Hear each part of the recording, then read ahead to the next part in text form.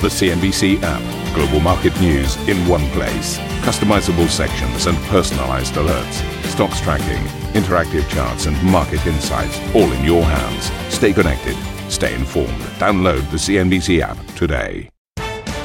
A very warm welcome to this Friday edition of Squawk with Karen Cho and myself, Steve Sedgwick. These are your headlines. The Ukraine Airlines flight that crashed outside Tehran was likely shot down by an Iranian missile, as intelligence from the US, UK and Canada suggests the tragedy could have been unintentional. A divided House votes to limit President Trump's powers to take military action against Iran, with the measure now headed to the Republican-led Senate floor. Apple shares hit a fresh all-time high, boosting Wall Street as fresh data shows iPhone sales in China grew 18% in December. UK lawmakers greenlight Boris Johnson's Brexit deal, ending 3.5 years of uncertainty about Britain's divorce from the EU.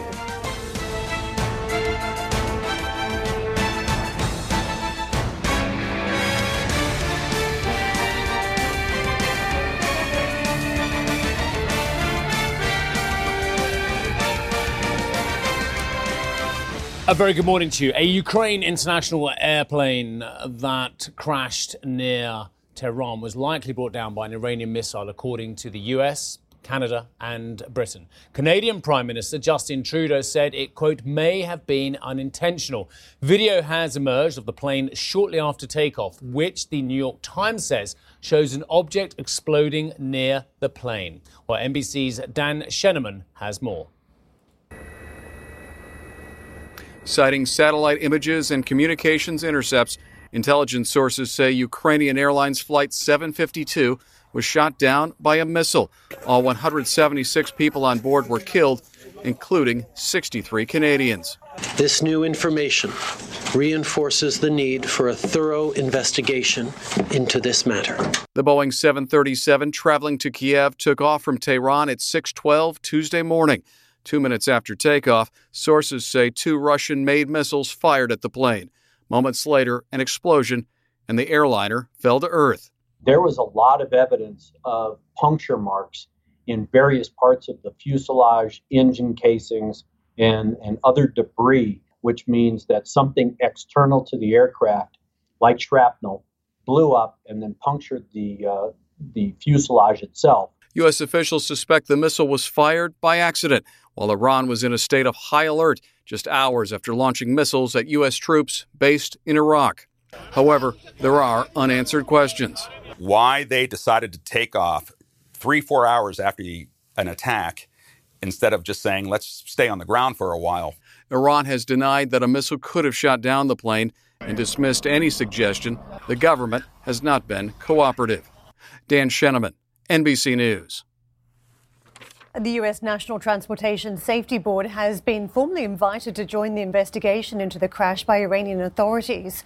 The authority has designated a representative to the probe, while Boeing said it is supporting the agency. However, U.S. sanctions against Iran mean it is unclear what role the NTSB will play in the inquiry. Stunningly complicated because, of course, Iran and US, huge protagonists in the Middle East as well. Normally, Boeing would get involved in any Boeing crash, would be on site, helping investigators get involved as well. But of course, Boeing has links to the US government as well. Huge US corporation. Very difficult to see how Iran would allow them to take a very proactive role in checking out what's going on at the crash scene. And you can see the motivation from the Boeing side to be involved in the investigation, given all the problems they've had with a Boeing MAX aircraft. They want to make sure that there are no other issues. And what we've now seen, the way the story has transpired, the owner seems to be back on the Iranians, not on Boeing, which was absolutely. where we started out the conversation. And I'll make the point again, because, I mean, you're alluding to it, but this was not an 737 MAX plane, was it? That's right. It was one of the other models. One, yeah, and different software as well. So another key story, the US House of Representatives has passed a resolution designed to limit President Trump's military actions against Iran.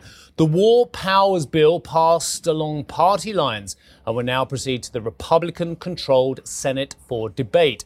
A White House spokesperson described the measure as ridiculous. So let's get to Karen, who's looking at the overnight walls, and some very interesting data on the jobless claims as well, which augurs for the payroll today, Karen. Yes, indeed. Data watching day to day for the payrolls. But I was going to walk you through these numbers that we saw on the street. Record levels again, intraday and also by the finish. So we had risk sentiment coming back to the fore as we saw the events around the Middle East start to quieten down for markets, at least, thinking that we're not going to see more violence and escalation in the aggression between the US and Iran, that now we're back to economic sanctions. And that's something the market can take within its stride. Don't forget, as we also cast our eye towards next week, we're hoping that phase one of a trade deal will be inked, pen to paper moment between the US and China. So the market has had many reasons to cheer the better appetite out there, the better backdrop that they are seeing. And it was really across the board from the Dow, the S&P to the NASDAQ, a record day for a number of different components of the market as well. Technology very much out in front, industrials, consumer discretionary, healthcare, all hitting fresh record levels by the finish. But when it comes to communications and technology in particular, Apple, a big component, a big driver for those three major indices. And this is how it stacks up. Apple bouncing 2.1%. It was a stronger trade versus some of the other technology names. This as we had news of iPhone sales in China through government sources that in December there was a jump of about 18% year on year. And don't forget, as we've had this trade war that's persisted right throughout 2019, there have been concerns about the technology sales, particularly of Apple devices in China, and it required some nimble moves by the corporate headquarters in Cupertino to reduce pricing on some iPhones to try and bolster those sales. It seems like it may have been enough, and that has been a very strong trade for Apple in session as a result in the back of the news flow. Let's take a quick look at the dollar and how it has been faring versus some of the other majors. It's on the back foot versus the yuan. 6.93 the level this morning. 109 the handle we've now climbed to versus the Japanese yen. It's been quite a roller coaster week for the safe haven traders. Investors quickly sought yen at the start of the week and now have been winding down some of those exposures as we look to close out the week. Euro dollar 111 where we're perched, and 130.87 on sterling. Not helped out in the last 24 hours or so from some comments from the BOE, from Mark Carney suggesting fairly swift actions if we continue to see some economic weakness. That's knocked us off that 131 perch as we try to recover some territory morning session. Asian markets, this is how we are setting up across the trading day. As you can see, mixed picture, but don't forget the payrolls report out of the United States will cross after these markets are shut. And just a reminder on what we are expecting as all eyes are on the strength of the data and what that could mean for central bank policy. 160,000 jobs expected to be created in December, wages growing by 3.1% year over year, according to Dow Jones. So worth watching out on those numbers. There is a modest tick high for both the Japanese market, firmer, and for the Australian market too.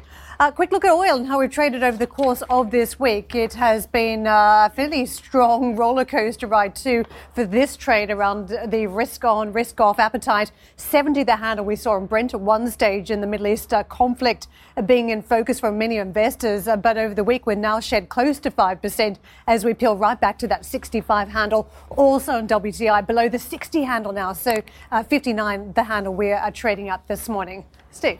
Thank you very much indeed for that. Well, look, you're finishing on oil, so let's start our conversation with Chris Watling, CEO and Chief Market Strategist at Longview Economics. Really nice to see you. Happy New Year. Happy New Year. Look, there's so much going on in the world at the moment, and there's so many strong ideas going around, and we want to come to your S&P idea a little bit later on as well. But you have got a call on Brent at the moment as well. There are so many inputs as well. But in terms of your idea, I was captivated by your 8th of June Jan piece, it was only a couple of days ago. Move short Brent March futures. Yes. Good morning and explain. Good morning, yes. Well, I mean, there's a few things behind it. Geopolitics, supply and demand fundamentals, and really technicals in the market. So, I mean, really over the last few months, it's been exacerbated by the geopolitics recently. But over the last few months, the market's become pretty bullish on oil. It's rallied quite hard. It's become overbought. It's become quite a more popular long. So I always like to lean against that. That's kind of your technical backdrop. And then, of course, we had the last spurt up to 70 intraday on the back of the geopolitics. And then what we've been doing is doing some work on how much does geopolitics really influence the oil price. and how long-lasting and enduring it is. And what you find is most times out of 10, there's so many examples. Most times out of 8 times out of 10, it has no influence beyond a few days. I'm really glad you said that, because last week start of this week when we were talking about the geopolitics influencing asset classes, we made the point, which you've always made as well, that you have to step back and say markets do not react how you think they do from geopolitics. Particularly at the moment. We've seen so much risk on appetite over the past year or so with extra central bank stimulus, but I want to know how far back you went when you were looking at the geopolitical impact. Well, we did this one on oil for 10 years, and there were so many examples of Iran. Is that the right time frame? Did you have to? Were you thinking about going further back and looking at further sort of oil crises in the past? I've done 30 years on the S&P 500 geopolitics, and honestly, it makes me wonder why we ever bother talking about it. Really? I mean, it does. Sometimes it is really important. And of course, like 73. I mean, that changed the world for a decade, but thereafter, there are not so many. But most of the time, it's just a talking point and something for people to chat about, and it might affect prices for a day or two, or even a few hours, and then it just fades. And actually, what it does, it creates an opportunity to do the opposite. You did mention, and I was very careful to note your points about your short Brent call. You said the technicals, the geopolitics, and the supply and demand. You didn't mention, I suppose supply is part of this, but investment in US shale, because US shale has been the dampener. And there is a grave concern in the industry, and I hear it all the time from my friends and people I meet in the industry, that they're worried about investment in shale in 2020 and 2021, which means you're not going to see more supply coming on. So as much as the president talks about energy independence and how we don't need Middle Eastern oil, there is a big question mark over that in the very medium term. There is, and in fact, we did some work on that about a month ago, pushing back on that thesis. So, I understand the chatter, and that's the market's concern. But actually, if you look at it, there's a lot of duck wells, drilled, uncompleted wells they've been tapping to get the supply going. And there's been a consolidation in the industry. So a lot of the small fish have gone bust, and the big guys have swallowed them up. So it's slightly misleading when you look at the data. You can get, I think, the wrong impression. I think shale looks to me, productivity's continued to look good. It's looked to me like it's going to continue to outperform to the upside. What about the utilisation rates? I don't know the answers, but you've done the work. So there was another big concern, and dare I say, the likes of OPEC always like to chuck this one around as well. Oh, well, the utilisation rates, the rates fade very, very quickly in these wells. Is that a fact? Yeah, so this is the productivity story, yeah. I mean, this story's been around forever. I mean, I remember talking about this in 2014, productivity is going to go in shale, and the technology keeps improving, they keep delivering to the upside. Extraction rates keep increasing. I want to just pull out your comment that OPEC discipline is weakening, which I'm curious about, because there's been a fairly strong OPEC plus alliance over the past 12 months or so, and when you've seen some success at trimming expectations as a result. The most recent report we had was that OPEC oil fell in December as Nigeria and Iraq adhered more closely to pledged regulations. Does this change in 2020, and Iraq obviously a key country to watch at this point? Yeah, I mean, I think what we've seen over the last sort of 12, 18, 24 months is OPEC, Saudi's been taking up the slack of the lack of discipline elsewhere. And, and comments out of Novak in Russia, the oil minister, the other day kind of made the point they're going off the deal, they're going off the idea of restricting.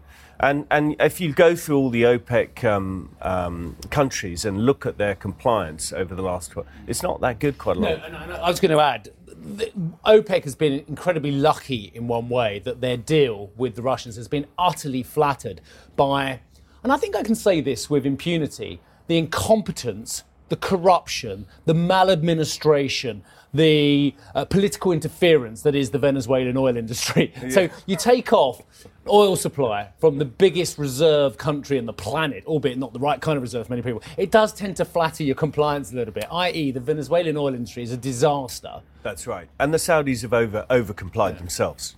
So you're quite right about Venezuela, and it's continued that way. So the interesting thing I think about the supply story is there's all this OPEC supply in the background that they can bring off if they want to. Shell's delivering, so there must be a cap on the oil price. Okay, excellent. Well, that's Chris's view on that one. 65.31 where Brent is currently trading. We'll come back to Chris because he's got a very interesting call on the S&P. I'm not going to tell you what it is. We'll come back to it after a short break. There you go. That'll keep you watching on the podcast as well. Listening ahead, slow down ahead. That's a question mark. Ahead, slow down ahead.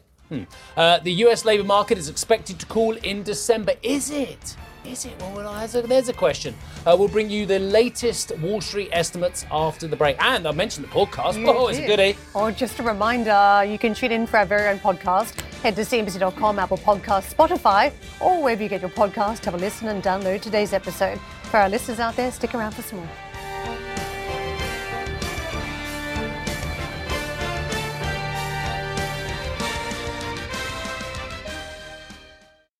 If you enjoy Squawk Box Europe, check out the Brave Ones podcast. The series explores the rise of some of the world's most successful entrepreneurs. Through exclusive interviews with family, friends and colleagues, the Brave Ones podcast features stories of determination, resilience and ingenuity. Available on Apple Podcast, Spotify and Google Play. The Brave Ones podcast, presented by Credit Suisse.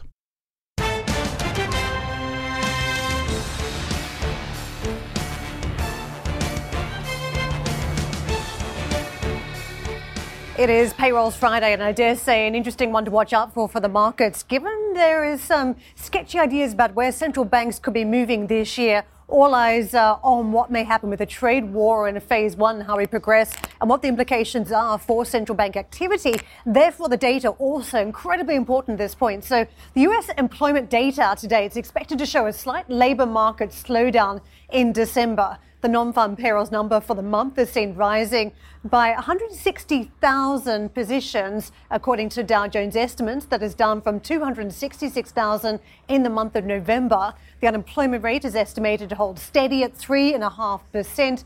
And when it comes to wages, average hourly wages are seen higher by 0.3%. So this is what we're setting up for today. Steve. Excellent. Right. So Steve Leisman has plenty more on this. Most Wall Street forecasters are looking for a modest cooling in the job market when the government reports payrolls at 8:30 a.m. Eastern Time tomorrow. But new data from Bank of America, using its own big data, is looking for a sharper slowdown. But could it be lower? Bank of America has a new model in which it aggregates and anonymizes direct deposit data from Bank of America accounts and tries to forecast the private sector employment. The B of A model looks for payroll growth of just 54,000 compared with the street consensus of 160,000. But hold on, because not even B of A relies solely on this data. Chief U.S. economist Michelle Myers says it's now just an input into the B of A jobs model. So that forecast is for 140,000. It appears as if the new data has led Bank of America to a below average forecast. Like all private sector data, this data is going to be limited by Bank of America's market share. B of A has the biggest deposit base in North America, but it's still just north of 10%. The data is seasonally adjusted, and there could be geographic and income biases, since some poor people don't have bank accounts, and Bank of America may not be equally strong in all parts of the country. These are early days for the promise of big data to give a clearer picture of the broad economy. The Federal Reserve uses credit card spending data to get a better picture of retail sales. And the Bureau of Labor Statistics is using big data on apparel for part of its inflation report. But over time, those data series, along with the kind of data that B of A is using to forecast payrolls, could give a better picture of the U.S. economy in real time. Steve Leisman, CNBC Business News. The Fed Vice Chair Richard Clarida says the U.S. economy has started the year in a good place. Speaking at an event in New York, Mr. Clarida played down fears of a slowdown in global economic growth.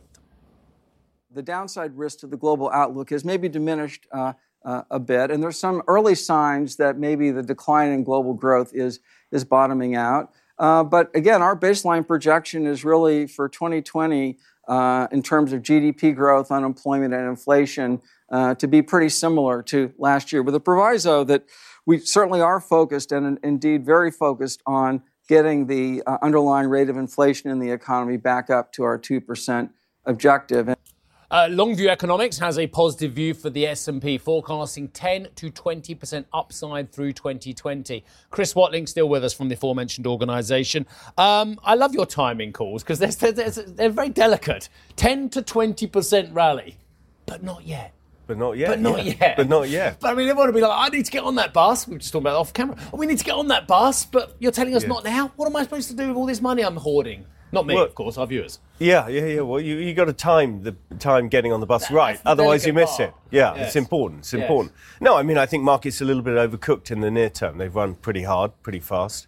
And all sorts of models are suggesting one should be a bit cautious on a multi-week, 4, 5, 6 week. Why should I be cautious? I've got 20% upside, according to Chris Watling from Longview Economics. Why don't I just buy it? I'll take my dip if I get it wrong. I might do a bit of dollar cost averaging. I'll still make my 20%. Well, I think you probably, you could do that. But this you probably, is your words, not mine, or my viewers' words interpreting your call. Yeah, but you'd probably rather make 25 than 20. I mean, if there is a dip, I mean, I don't know whether we're going to go sideways for a bunch of weeks or give back a handful of percent. It's very hard to tell between the two. But either way, I wouldn't jump on too early. Well, we've had records every night, and if you look at the valuations now at the S&P high versus historical levels, about 18.6 times forward earnings where the S&P is trading at. And if you consider the past 5 years, the average ratio was 16.7. Longer time frame, 10 years, was 14.9. So even if there is a dip, we're still in this very sort of punchy territory in terms of valuation. Yeah, I mean, valuation. The thing about valuation is it doesn't really help you forecast 12-month returns on the S&P 500. In fact, it doesn't really help you forecast 2-year or 3-year returns. But you make a fair point. The S&P PE ratio is high. But so on a standalone basis, the market looks expensive. But actually, if you look at it on a relative basis, it's very cheap. If you look at it relative to high yield credit, relative yield spread, or if you look at it relative to sovereign bonds, it actually is exceptionally cheap. So it depends how you think about it. Well, let's think about it from another perspective. A lot of technology names now part of the S&P, and one of the arguments on the way up was that you've not had such a high growth component of the markets for such a long time. But if you look at those same stocks now, very overvalued on a PE rate, is it sustainable? We've got a whole bunch of regulation coming, maybe digital taxes. It's going to take a lot for these companies to keep on growing at the same pace. So therefore, given the overrepresentation of these technology names, isn't there a risk that growth will be slower because of those same tech names that have carried the market so far forward?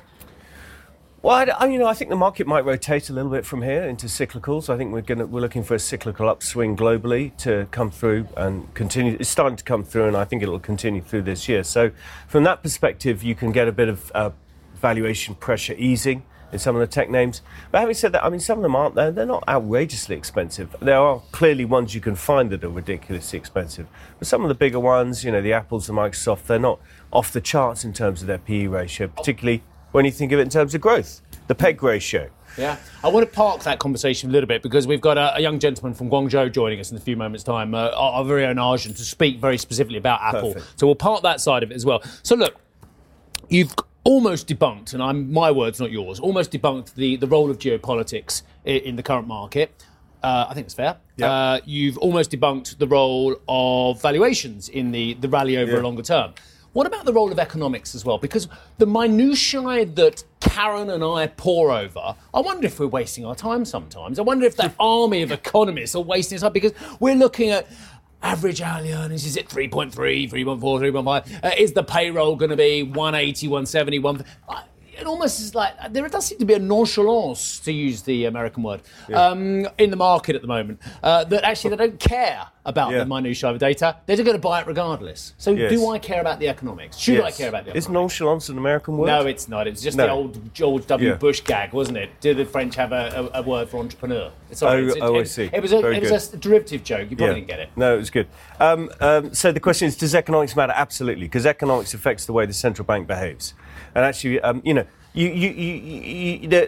we said, there's no correlation between earnings expectations in the start of the year and returns. And there's no correlation between the PE ratio. But what does matter is where the economic momentum is or is not, and where liquidity goes, and where central bank policy goes, central bank largesse or central bank tightening. Oh, largesse, another American word. Yeah, there we go.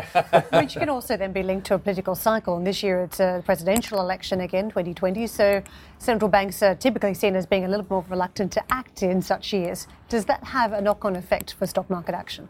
Well, it would do if it's true, but I don't think that's the case. I think that thesis works in the month of the election. I think other months, my sense is that the central bankers look through it and they ignore it and they're indifferent to it. Even with Trump in the White House? I mean, isn't that the caveat? Because he's been the most vocal president against a central bank that we've seen in many, many years. Yeah. So typically there may be we can stare through this and we'll just keep our policy active until the month before. That doesn't seem to ring true with Trump in the White House. Well, I think these guys are professionals at the central bank, and they realise they've got to be independent. Say professionals or politicians? I said professionals. I know. Do you think they're because I'm worried about this impression we have about central bank independence. In what sense? In the fact that we've got a politician in charge of the ECB now? Oh, I see. Well, that maybe is a fair point. That's a slightly different ballgame. But we were talking about the Fed, so... Yeah. But then you mentioned central banks. Yeah, so, fair enough. I think the ECB's makeup may well be changing to a degree. We now have a lawyer in charge who is former politician. I mean, a very qualified lawyer, if we may say so. Very qualified. But and clearly she's already expressed this idea of shifting something towards climate change in terms of the way one thinks about monetary policy. She's echo Draghi. Get on the bus, on the fiscal side, governments. Thank you for listening to Squawk Box Europe Express. For more market-moving news, you can head to cnbc.com. Or join us again on the show with Jeff Cutmore, Steve Sedgwick and Karen Cho, weekdays on CNBC.